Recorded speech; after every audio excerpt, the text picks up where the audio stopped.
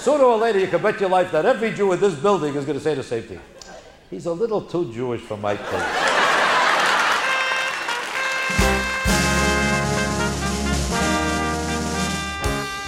Shalom and welcome to the Two Jewish Radio Show with Rabbi Sam Kohan and friends, a weekly serving of everything Jewish.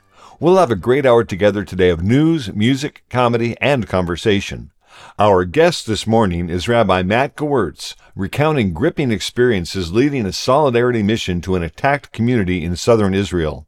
We'll also have a visit from our expert on the international Jewish scene, Tom Price. Please email your comments to us at twojewishradio18@gmail.com or visit us on the web at twojewishradio.com.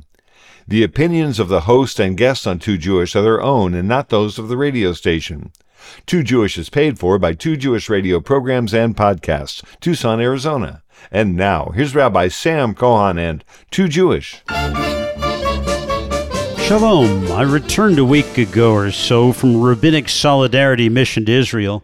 It was a powerful and valuable experience, if not exactly a pleasure trip. For context, I've been to Israel 17 or 18 times, led 4 congregational trips there, co-led an interfaith pilgrimage trip to Israel, lived in Jerusalem for a year, and spent a summer in the north of Israel long before that, and have found every Israeli experience I've ever had to be unique and typically quite wonderful. This was a different kind of journey, going to Israel during wartime to offer support and to see what I could learn that I didn't already know from obsessively following the news and talking to friends, colleagues, and professionals in Israel nearly every week since the October 7th atrocities took place. To begin with, this is the first time I've gone to Israel where I didn't anticipate it with a sense of great personal excitement. I knew beforehand being in Israel during wartime would be different. I was in Israel during some of the worst days of the Second Intifada. I can tell you it was rough back then, but at no point during that run of terrorist bombings and homicide attacks by Palestinians did it feel like a threat to Israel's very existence. This time, the perception is very much that what Hamas perpetrated October 7th, the worst massacre of Jews since the Holocaust, combined with torture, rape, and brutal mass kidnapping of hostages into the hellish tunnels of Gaza, made it explicit that Hamas must be destroyed or that it would remain an existential threat to Israel and its civilian population. In fact, the sense in Israel while I was there was very clearly that this was different. Different from the 1980s war in Lebanon, different from the several wars with Hezbollah in the north that saw rocket attacks as far as Haifa, different from the first or second intifadas, different even from the Yom Kippur War, for those old enough to remember 1973. Those wars, and really you can't just call them conflicts, impacted Israel greatly, of course, but they had not changed the overall mentality of the nation as this horrific attack had. Israel, on October 6th, just before this atrocity was perpetrated by Hamas Palestinian terrorists, was a divided nation. The judicial coup the government of Bibi Netanyahu attempted led to massive protests for 10 months before, created a level of social disruption and tension that was nearly unprecedented in Israel. But when the awful events of October 7th exploded, all of that was essentially forgotten.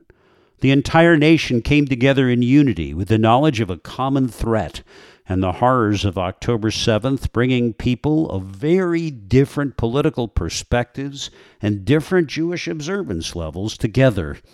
That unity has seen tremendous voluntarism across all aspects of Israeli society. That was evident throughout my time in Israel. The examples were legion. City people from Tel Aviv and Jerusalem taking buses down to the south of Israel every week to help harvest crops, replacing farm workers from Asia who returned home on October 8th, and thereafter, replacing the many Palestinian Arab workers from Gaza who no longer are able or permitted to enter Israel for work. Fancy hotel chains like the Dan Group opened their doors free of charge to evacuated families from the south of Israel near Gaza and from the north of Israel near Lebanon, without knowing whether the Israeli government would reimburse them ever for the rooms and food they were providing to so many Israelis. Individuals, families, non-governmental agencies of all kinds in Israel rushed forward to help the displaced Israelis, many of whom had to evacuate without supplies. They offered support services for the many traumatized victims. We visited an innovative center for PTSD treatment in Tel Aviv, using giant decompression chambers to successfully treat the large number of soldiers and civilians trying to recover from the trauma of the terror attacks or from fighting in Gaza. So there is unity in Israel now. Now, no one expects that to continue much past the end of this war, whenever that happens, but it is true for now. Notably, on this trip put together by the Central Conference of American Rabbis, I met with many progressive and left-wing Israelis. In the week I was in Israel, and I went there a couple of days early on my own, we traveled from Tel Aviv to Haifa to Jerusalem to kibbutzim to small towns, well, all over. I never heard anyone express a strong desire for a ceasefire. These are the same Israelis who employed Palestinian workers, who drove Palestinians from Gaza to Israeli hospitals when they were ill, who had friends, they thought, in Gaza. Their trust in the goodwill of ordinary Palestinians, not Hamas, of course, but ordinary Palestinians, their compassion for the fate of the Gaza civilians has been not only undermined by the vicious atrocities of October 7th, it has essentially been destroyed. It will be a long time before Israelis, who have been attending funerals, memorials, and the hospital beds of their relatives and friends for 4 months now, can feel compassion or certainly trust for Palestinians. In addition, and this is incredibly important, the profound faith that nearly every Israeli feels for the military, the IDF, has been shaken. Look, trust in the government is never particularly strong in most countries, certainly not in a vibrant democracy like Israel. But in Israel, where nearly every non-ultra-Orthodox man serves in the Israel Defense Forces for almost 3 years, where most women do so as well, where reserve duty continues for an additional 15 and more years, a belief in the military and its effectiveness and good judgment, well, that's central. The fact that the IDF was unprepared for the severity of the horrifically brutal Hamas attack of October 7th, that the army took 6 to 8 hours to reach the scene of the massacres, that in some cases it took 20 hours to relieve embattled and trapped civilians, well, that failure shocked all Israelis. While the IDF has conducted the Gaza campaign with remarkable effectiveness and taken serious losses, the Israeli public is still shaken. I was told by many people, this entire country has PTSD. That is not wrong. There are family members who know that there are relatives who have been held under Gaza in tunnels as prisoners of brutal Palestinian terrorists for 120 days now. There are Israeli families that don't feel they can ever return to their homes because they were locked in their safe rooms, terrified for 12 hours and more. There are families who have no homes to return to, whose neighbors and relatives were murdered brutally. And there are families whose husbands, sons, and fathers have died fighting in Gaza, whose daughters, mothers, or wives were murdered October 7th. It will be a long time indeed before these people recover. And yet, in many ways, Israeli life goes on. Cafes were busy when I was there. Stores are open. In wartime, businesses manage. Everybody knows that this war is necessary for Israel's survival. As I said from the pulpit of Congregation Beit Simcha a week or so ago, it seems bleak now, with peace and coexistence far away. But I also remember that for the first 30 years of Israel's existence, there was no more implacable foe of Israel than the nation of Egypt. From before the founding of the State of Israel through wars in 1948, 1956, 1967, and 1973, Egypt swore and tried to drive the Jews into the sea, to annihilate the Zionist entity, to create another Holocaust. And yet, after all those years of warfare and overwhelming hatred, peace was eventually arranged at Camp David. And that peace has lasted for 45 years and counting. I do not believe that the result of the current Gaza war, the true end of these October 7th atrocities by the Palestinian terrorists, will prove to be a lasting peace with Palestinians, or a demilitarized new Palestinian state that somehow is both democratic and coherent. But stranger, less probable things have happened right there in the Middle East. As Ben-Gurion famously said, to be a true Israeli, you must believe in miracles. Israel itself remains a modern democratic miracle. It is going through a very hard time indeed right now, but as nearly everyone in Israel said to me at the end of each meeting or talk, may we meet again here in Israel in better, happier times. And may those times come speedily and soon. For now, to play us in this Sunday morning, here's a song that's become a kind of theme for this period, ever since October 7th in Israel. It's a song I played back in December, but it was prevalent on the air during this trip just now. It was released last summer before the atrocities, but it's Yagel Oshri's song about overcoming depression. Seit Midikaun. I promise, he says, good days are coming. אתם יודעים מה הדרך הכי טובה לצאת מדיכאון?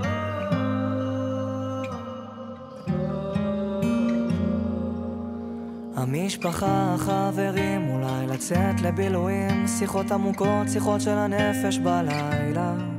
להתמודד עם שינויים, ההרגלים הישנים, הנשמה במלחמה עם הקרמה. עוד יבואו ימים טובים, אני מבטיח. עוד יבואו ימים טובים. גם בשעות החשוכות של הלילה, תמיד יהיה כוכב קטן שיעיר לך את עצמך, את הדרך הביתה. תמיד זה הכי חשוך לפני הזריחה.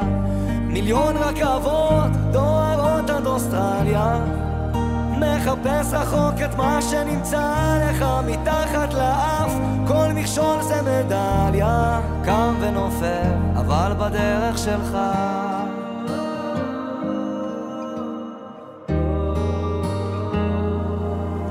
להתמודד עם הפחדים, לקפוץ למים עמוקים, לשחות עד הסוף, להגיע לחוף עד הלילה. להאזין גם לשירים, כי זמרים הם הרופאים הכי טובים שיש למדע להציע. עוד יבואו ימים טובים, אני מבטיח. עוד יבואו ימים טובים. גם בשעות החשוכות של הלילה, תמיד יהיה כוכב קטן שיעיר לך את עצמך, את הדרך הביתה. תמיד זה הכי חשוך לפני הזריחה. מיליון רכבות דוהרות עד אוסטרליה, מחפש רחוק את מה שנמצא לך מתחת לאף. כל מכשול זה מדליה, קם ונופל אבל בדרך שלך.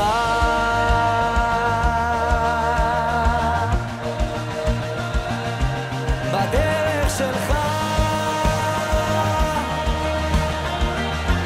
בדרך שלך.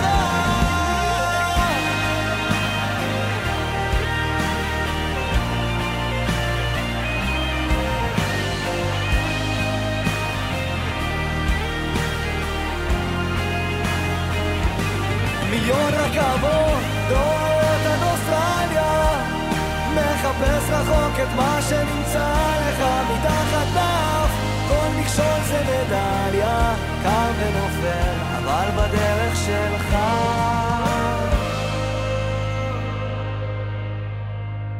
That was Yagil Oshri's excellent song about coming back from depression. Our guest this morning is Rabbi Matt Gewirtz, recounting his extraordinary experience leading a solidarity mission to an attacked community in southern Israel. Hear his remarkable stories when we come back in a moment, right here on Too Jewish. The stories we share last a lifetime and are passed down from generation to generation.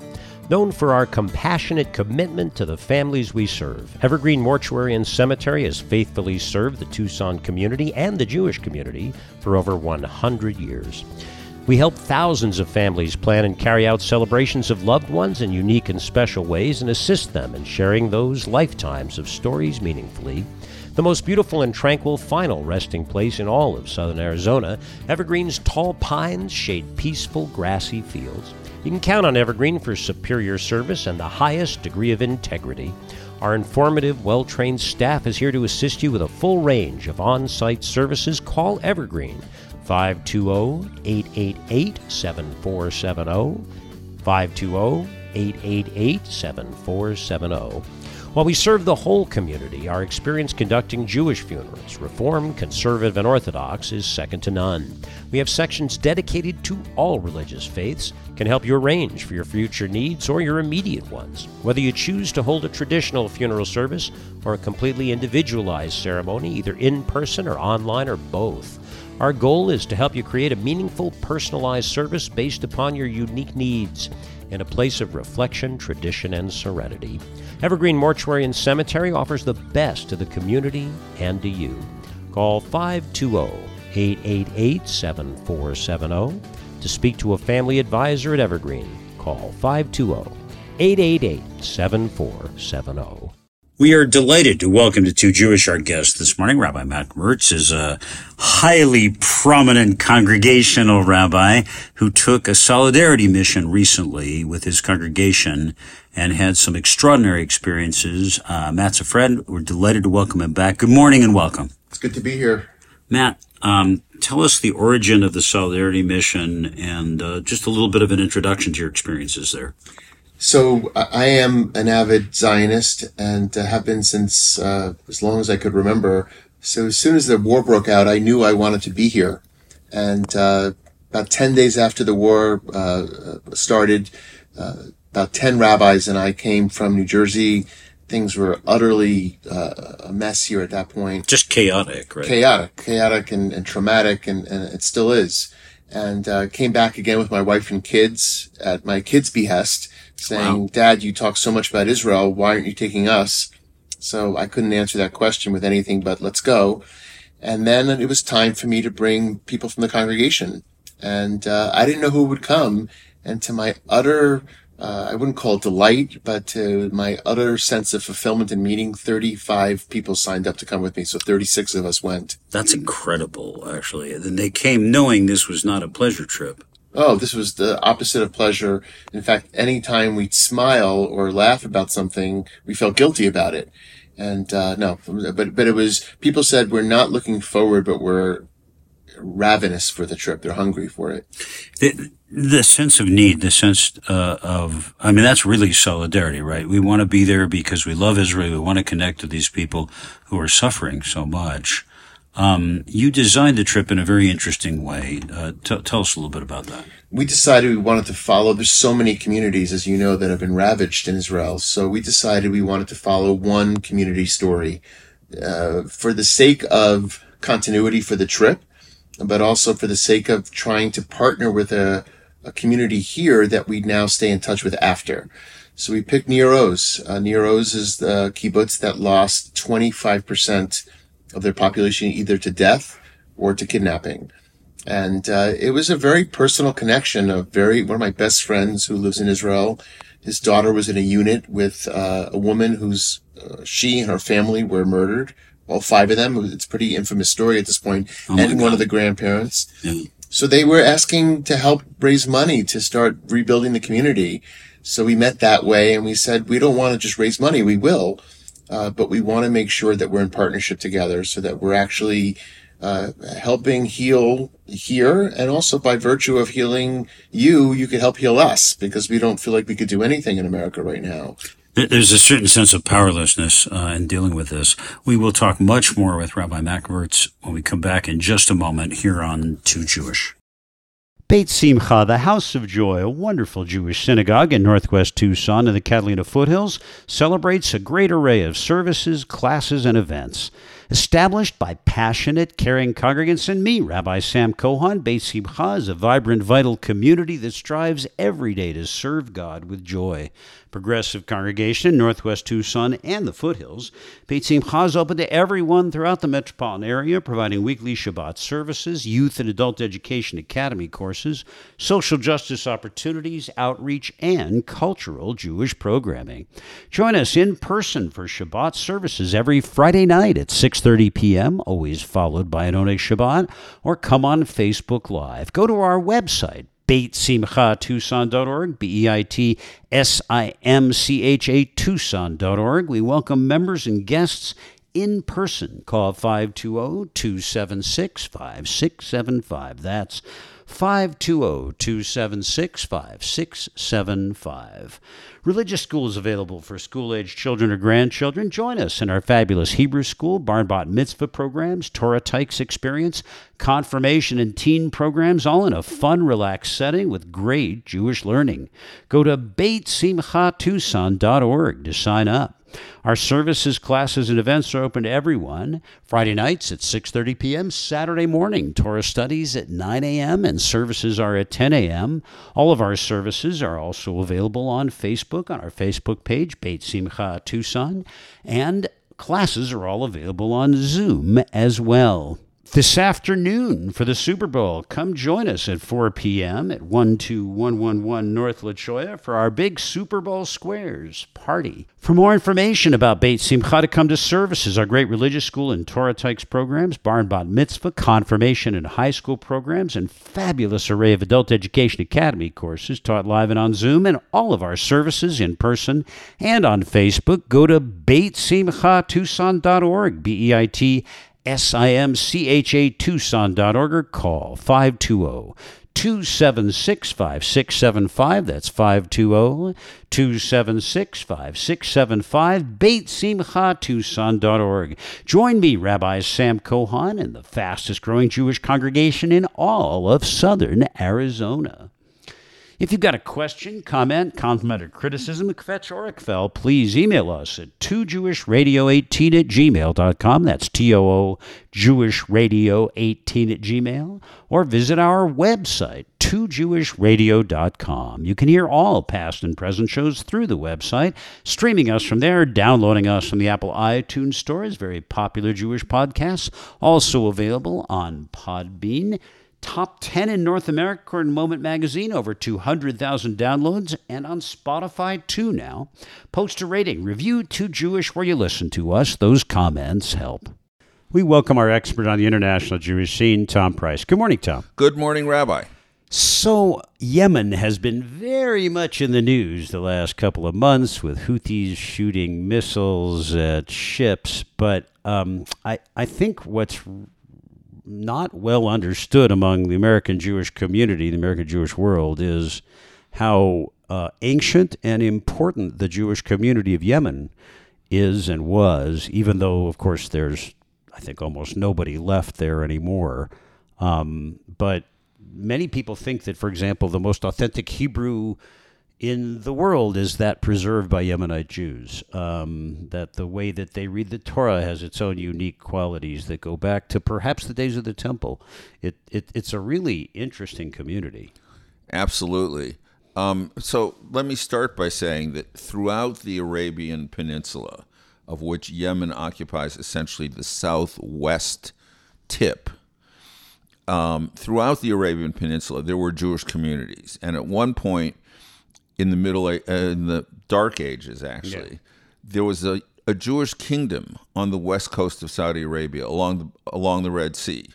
Now, of course, I can't remember the name of the kingdom because we didn't really prepare this. Sorry. Yeah. There was a Jewish kingdom. It was the only independent Jewish kingdom in the world at that time. Israel was occupied by Arabs, and But Sana'a, the capital of Yemen, has a very ancient and important Jewish community, of which very little is left. Most Yemenite Jews were flown out to Israel in the very early years of statehood, like 50, 51, 52. Yeah, the Operation Magic Carpet, right? Wasn't that the or Flying Carpet? Flying Carpet, I think that's right. But they were really treated like the dregs of society in Israel. This was before there was any significant immigration from Ethiopia, and there basically were no very dark-skinned Jews in Israel prior to the arrival of these hundreds of thousands of Yemenites, who often settled in purely Yemenite villages, like Rosh Ha'ayin, for example. But they're all over Israel. They're in Jerusalem, and they still are like visibly different from most Israelis. They're darker, but they're not African. They have very like fine noses and lips and beautifully sculpted faces. You and I have a common friend here who's of Yemenite descent. We do. And he's, I mean, it's a unique except for culture. the color of his skin, he could be Irish. Yeah. You know, I mean, so, but the Yemenite Jews were craftsmen, architects, goldsmiths, jewelers, things like that. And they had a really thriving culture, their own version of Judeo-Arabic, because the language of Yemen is actually Arabic.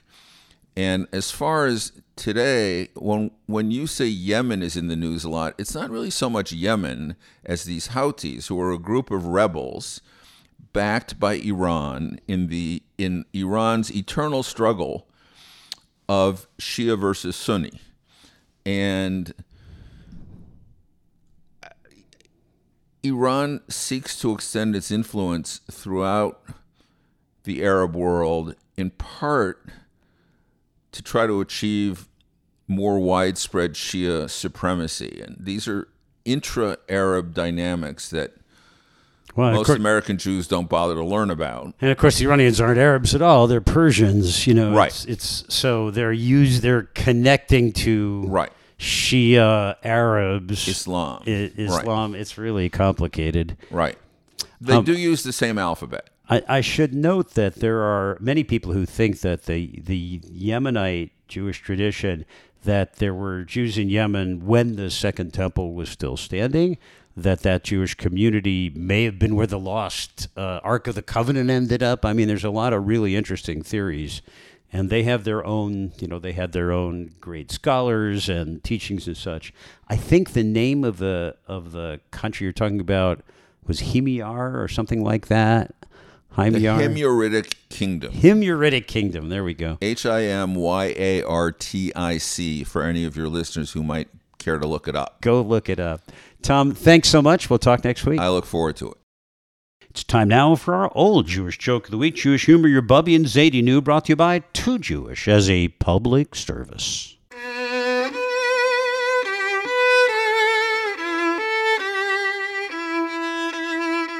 A man calls his mother in Florida. Mom, how are you? Not so good, says the mother. I've been very weak. Son says, why are you so weak? She answers, because I haven't eaten in 36 days. That's terrible, Ma, the guy says. Why haven't you eaten in 36 days? And his mother answers, I didn't want my mouth should be full of food in case you should call. That was the old Jewish joke of the week, very old this week, a special feature of Too Jewish. Just for you, you should live and be well.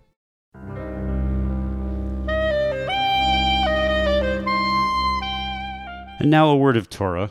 In a mitzvah at the heart of Jewish religious experience today, our portion of Truma this week has God command the Israelites, Asu li mikdash v'shachanti betocham, make me a sanctuary, and I will dwell among you. With this statement, the book of Exodus moves from the practical laws of human interaction to ritual ones. The plans for the creation of a tabernacle in the wilderness, first site of national worship, and the directions for the building of an Ark of the Covenant are explained and detailed. In order to create the new central shrine for prayer, the place where God's presence will actually be, Moses calls on the people of Israel to donate materials from the best of what they have, which comes to be called a truma offering. And a remarkable thing occurs. When the people are asked to donate gifts to build the holy structures needed to worship God, they come forward immediately and give much more than is required. Moses has to ask the Israelites to stop bringing so much gold and silver and so many precious fabrics. This marks the first and only time in history when a temple building campaign brought in more than was required. May it happen again sometime soon, perhaps to us at Beit Simcha. In any case, the word for this experience is truma, a free will offering, a gift to God out of the goodness of the heart. This generous free will offering is a powerful thing indeed. When it is constructed, the tabernacle in the wilderness, built from such free generosity, immediately fills with God's presence. When we give freely of ourselves to our temples today, in time, love, care, or money, we seek to recreate that free will offering, the full gift of heart and hand of our ancestors in Moses' time. And when we succeed in doing so, we too bring God's presence and love into our lives. The great Israeli poet Yehuda Amichai wrote beautifully and sensuously on the subject of the synagogue in his final book, Open, Closed, Open. He wrote, I studied love in the sanctuary of my childhood. I sang Come, Sabbath Bride, Friday night, with a bridegroom's fever. I practiced longing for the days of the Messiah. I conducted yearning drills for the days of yore that would not return. The cantor serenades his love out of the depths. Kaddish is recited over lovers who stay together. The male bird dresses up in a blaze of color, and we dress the rolled-up Torah scrolls in silken petticoats and gowns of embroidered velvet held up by narrow shoulder straps. We kiss them as they are passed around the synagogue, stroking them as they pass, as we pass. May we find such love of God and holiness in our own sanctuaries today. When we return in a moment, our guest, Rabbi Matt Gewirtz, shares stories of his own solidarity mission to Israel from his congregation and the direct experience of following an attacked community that survived October 7th. Hear from Matt when he rejoins us in a moment on Too Jewish. We continue with our Too Jewish update on news of Jews around the world with commentary.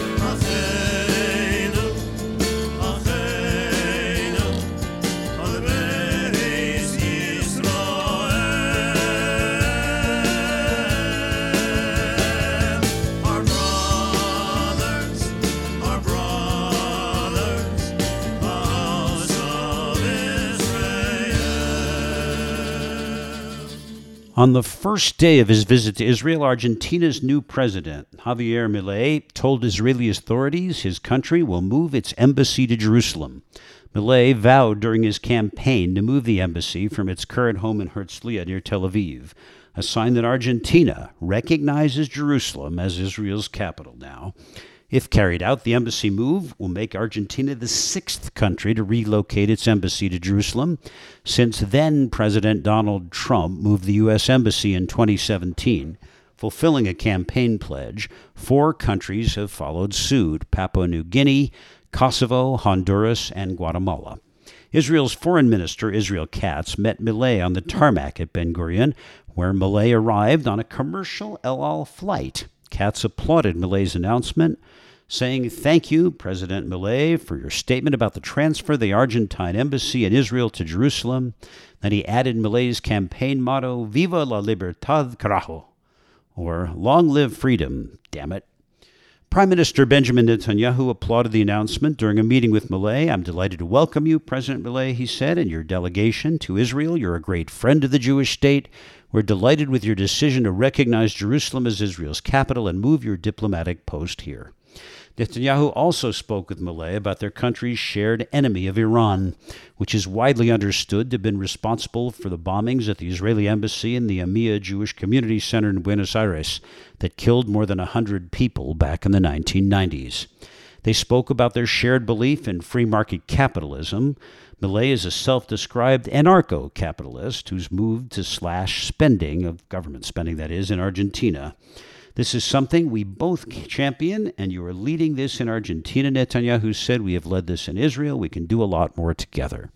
Milei, an avowed philo-Semite who studies with a rabbi, has expressed interest in converting to Judaism, had vowed to visit Israel early in his presidency. He was close to tears when he made his first comments after arriving. It's an honor for me to be here. I'm fulfilling my promise. My first diplomatic visit is to Israel, he said, emphasizing Argentina supports Israel in its current war against Hamas in Gaza. Milei was wearing a Bring Them Home dog tag necklace. It has become the symbol of the movement to free the roughly 100 living hostages who remain in Gaza. Last week, news came out that at least 30 of the hostages have died at the hands of Hamas. Perhaps another 20 are dead as well. Milei's trip includes a visit to Kibbutz Nir Oz, where dozens of Argentinian nationals were murdered, injured, or abducted October 7th by Hamas Palestinian terrorists. Milei also went to the Kotel, the Western Wall. He was tearful while praying at the holy site. He visited Yad Vashem, Israel's Holocaust memorial, whose chairman, Dani Dayan, was born in Argentina. Where is the voice of the free world demanding the release of the kidnapped, Milei said. We shouldn't remain silent in the face of modern Nazism today, disguised as the terror group Hamas. Choosing life is fighting terrorism. In other news, Israeli fencer Yuval Freilich won a gold medal at the 2024 Qatar Grand Prix last week, becoming a champion in a country that is home to the leadership of Hamas, living in luxury. Freilich, who's 29, won the Epei title in Doha while wearing a uniform with an Israeli flag and the message Am Yisrael Chai. As in previous times of crisis, that phrase has become a rallying cry for Israel. After Freilich's victory, the Israeli national anthem, Hatikva, was played during the podium ceremony, a rarity in Qatar, a country with no official diplomatic ties to Israel. The win moves Freilich closer to qualifying for the 2024 Paris Olympics. The win in Qatar and waving the Israeli flag in times like these on this unique stage is Israeli pride at its peak, said Gili Lustig, the CEO of Israel's Olympic Committee. Despite the lack of formal relations with Israel, Qatar has become a central interlocutor in ceasefire negotiations between Israel and Hamas because of its unique position. In addition to hosting Hamas's political leadership and funding the terror group, Qatar is also home to a major U.S. military base. At the 2022 FIFA World Cup, which Qatar hosted, Israeli fans were allowed to attend, although Israeli officials warned them to downplay their Israeli identity. Freilich, who started fencing at 5 years old, is currently ranked number 8 in the world in senior men's individual épée. He won Israel's first European fencing title in the men's individual épée tournament at the 2019 European Fencing Championships in Germany. Born to Australian immigrant parents, Freilich is an observant Jew. In 2008, he sued the Israeli Fencing Association to prevent it from holding competitions on Shabbat, but lost and started competing on Shabbat. In 2011, he won the European Cadet Championship. Then he won the Men's épée World Cadet and Junior Fencing Championship the next year. He won the European Men's épée Junior Championships in 2014 and 2015. His gold medal in Qatar is a rare bright spot for Israeli athletes. After the beginning of the war with Hamas on October 7th, Israeli athletes and teams in other international sports competition have faced negative consequences on and off the field due to anti-Israel protests. An Israeli national hockey team, as reported on Too Jewish, was recently temporarily banned from a Youth World Championship, then was re-invited. Last month in Turkey, an Israeli soccer star was briefly detained for writing a message on his wrist, marking 100 days since October 7th for the hostage captivity. And in South Africa, a Jewish cricket star was stripped of his captaincy of a national team due to fears of anti-Israel demonstrations. And that's the Too Jewish News of Jews around the world.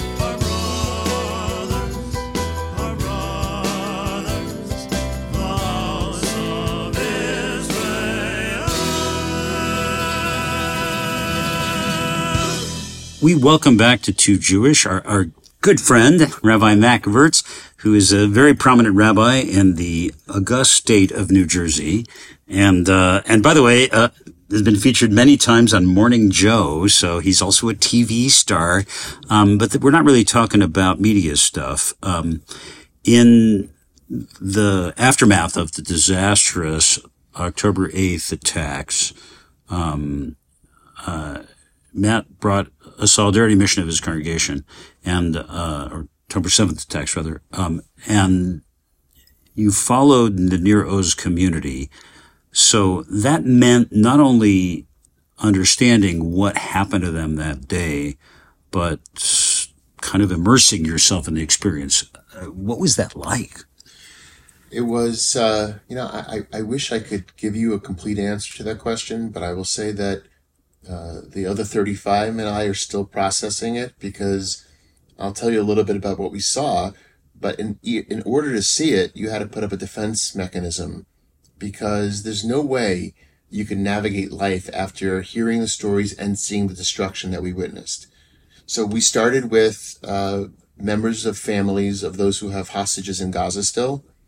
That was the first night here. We woke up the next morning and went right to... And mind you, this is after the first release of hostages around day 50-ish. That's correct. Now it's well over 100 days these people have been... That's correct. So the family we met with, the wife came back and the husband is there. Right. And by the way, why did they both end up together? Because they so refused to let go of each other. I mean, in a physical embrace, that Hamas, rather than separate them and take the time to separate them, decided to take them together. Just take them both. They just couldn't let go of each other. And now she's here and she's released, but her soul is far from released because her husband's there. Then we went to see where they've been evacuated to. They were in a lot for the first 2.5 months. Now they're actually in apartment buildings in a place called Karmei Gat. Beautiful new apartment buildings south of Tel Aviv, near the beach. You think, wow, great. Exactly. Who knows what those would cost on the open market? They've all been donated. Yeah. But then you meet them, and they may be in brand new apartment buildings, but they are utterly traumatized. And here they are bearing witness to us, telling us their stories. And you're like, are you really completely there or not? And they're heroes. I mean, the one guy whose name is Yossi, another guy named Barak, who were in warfare with Hamas that day, and then would run back to check to make sure their family was still alive. And they were counting bullets to see how many more terrorists they could fight. And then finally, when they ran out of bullets, had to get into their safe houses. And all of them had similar experiences. If they had a lock on their door, a latch, I should say, then Hamas couldn't get into the safe room. Anyone who didn't have a latch on the door, they broke in and killed them. And these guys somehow, just by chance, they decided at one point or another to put latches on their door. And one of them tells this story that I still can't get over. He is with his wife and 3 kids, probably 12, 10, and 8. And Hamas is saying, we want to come in, we're going to shoot you. They shot through the door. The family stayed on the sides of the door, so they lived. And then Hamas decided to burn the house down. But remember, they're in the safe room, so it's concrete? Correct, so it can't burn. But the smoke can come in. So now the house is burning around them and smoke's coming in. They think they're going to die. They have 1 towel and about 20 tissues, but no water. So what do? I don't even understand how anyone could think how to be this innovative in the time of crisis. The father and the mother say to the kids, let's all pee on the towel. I was thinking that. And on the tissues. I never would have thought. You're more innovative than I am in that way. And they take the pee-filled towel and stuffed it into the cracks around the door to protect themselves from the smoke inhalation. And that saved their lives.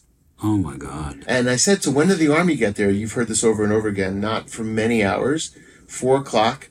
And I said, but how did you go outside? There were terrorists still. They said, unfortunately, there were no terrorists left because they had finished their job. Meaning that they had killed and kidnapped everyone they wanted to. They thought that this family was dead, so they left.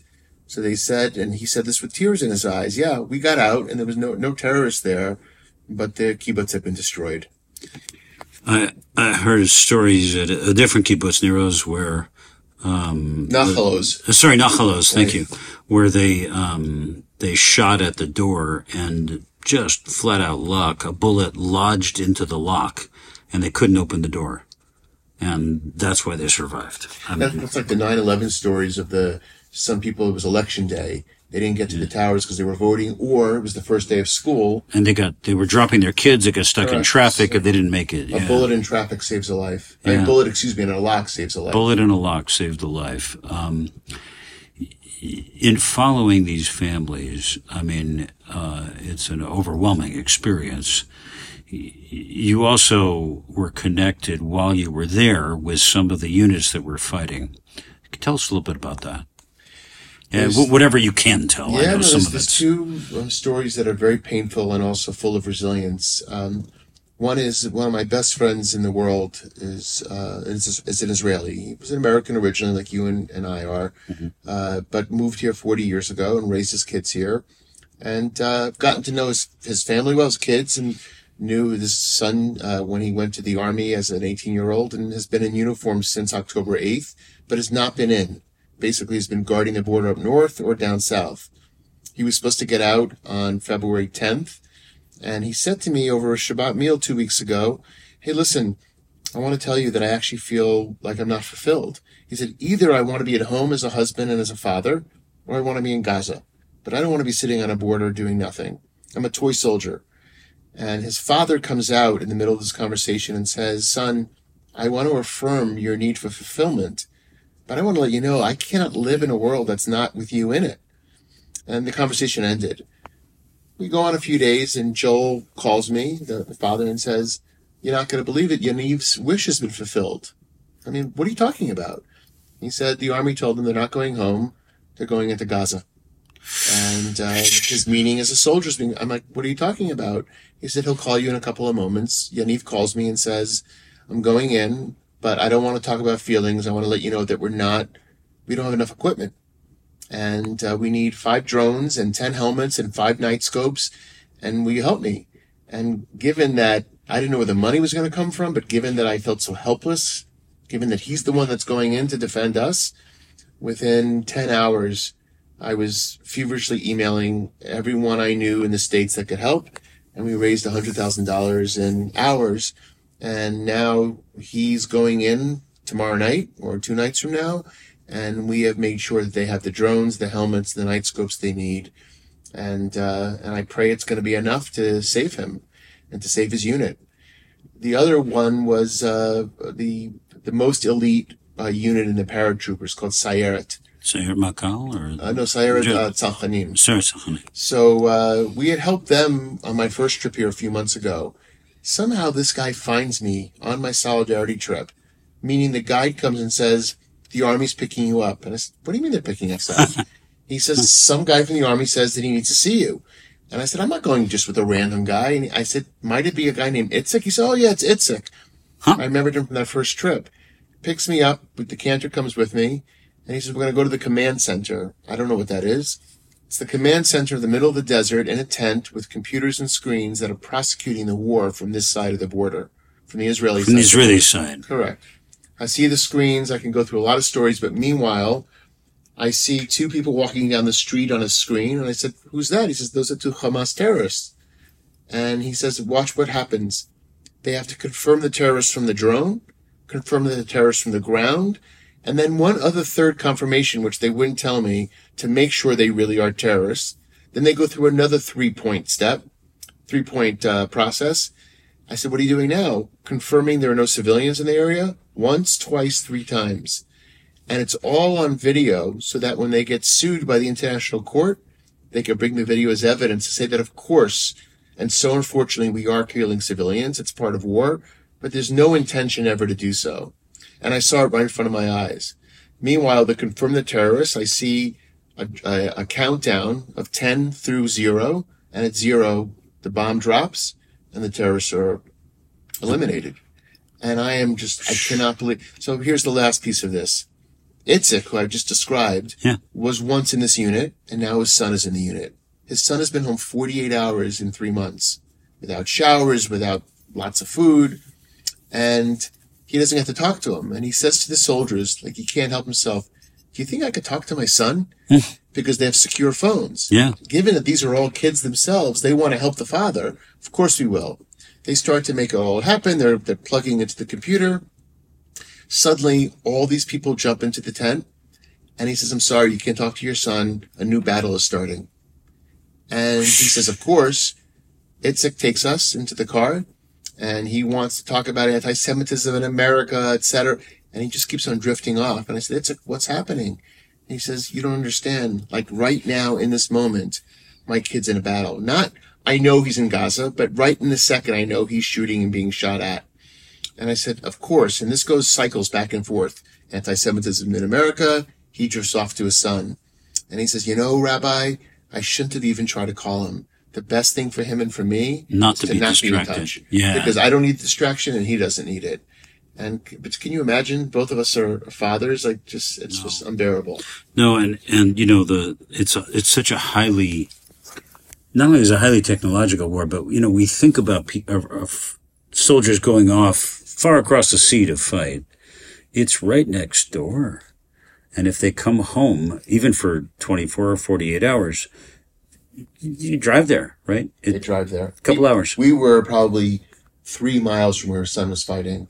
So imagine the longing of the father to see his son, to think about his son, to talk to his son. And by the way, when we're there, you could hear gunfire, you could hear bombs dropping. And right. You almost, I hate to say this because no one should get used to it, but you do get used to it. Matt, I want to thank you for a great visit here on Too Jewish. Where can people go to find out just more about you in general? I'm on Facebook and I'm on Instagram and I'm on Twitter and also I have all the places. I actually have a webpage which I should use more often. That's RabbiMatthewGewirtz.com. So, but listen, it's amazing and meaningful that we're here in Israel to do what we're doing, and I pray that our next conversation has a different story to it because this is a painful one. Please, God, and thank you for just being so open about everything. Yeah, thanks for having me. When we come back on Too Jewish, we'll hear about next week's guest, get a final musical playout.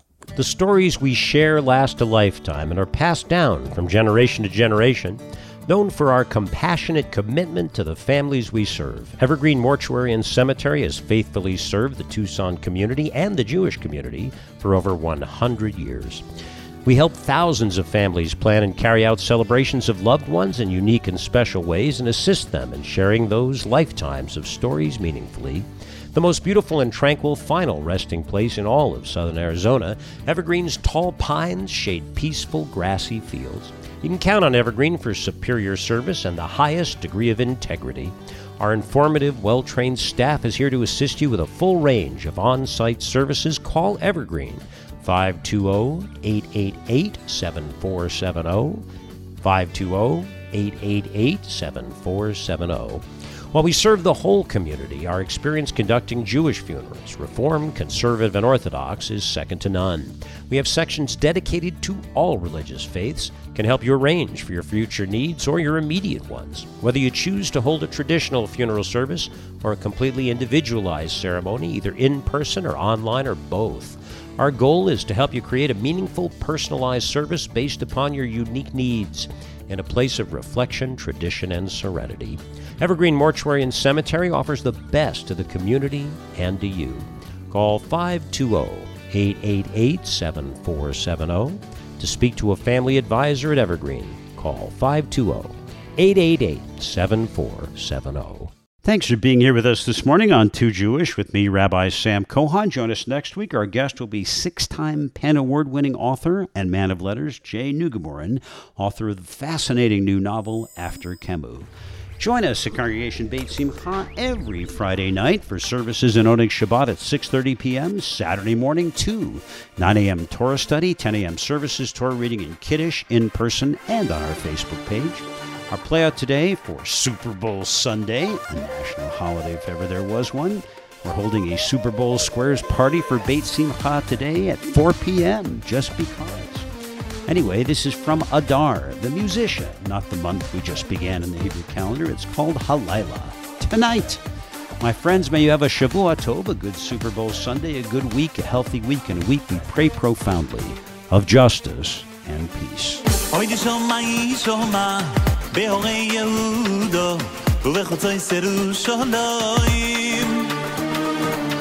כל ששון וכל שמחו, כל חסון וכל קהלו, אוי, אוי, ישמע.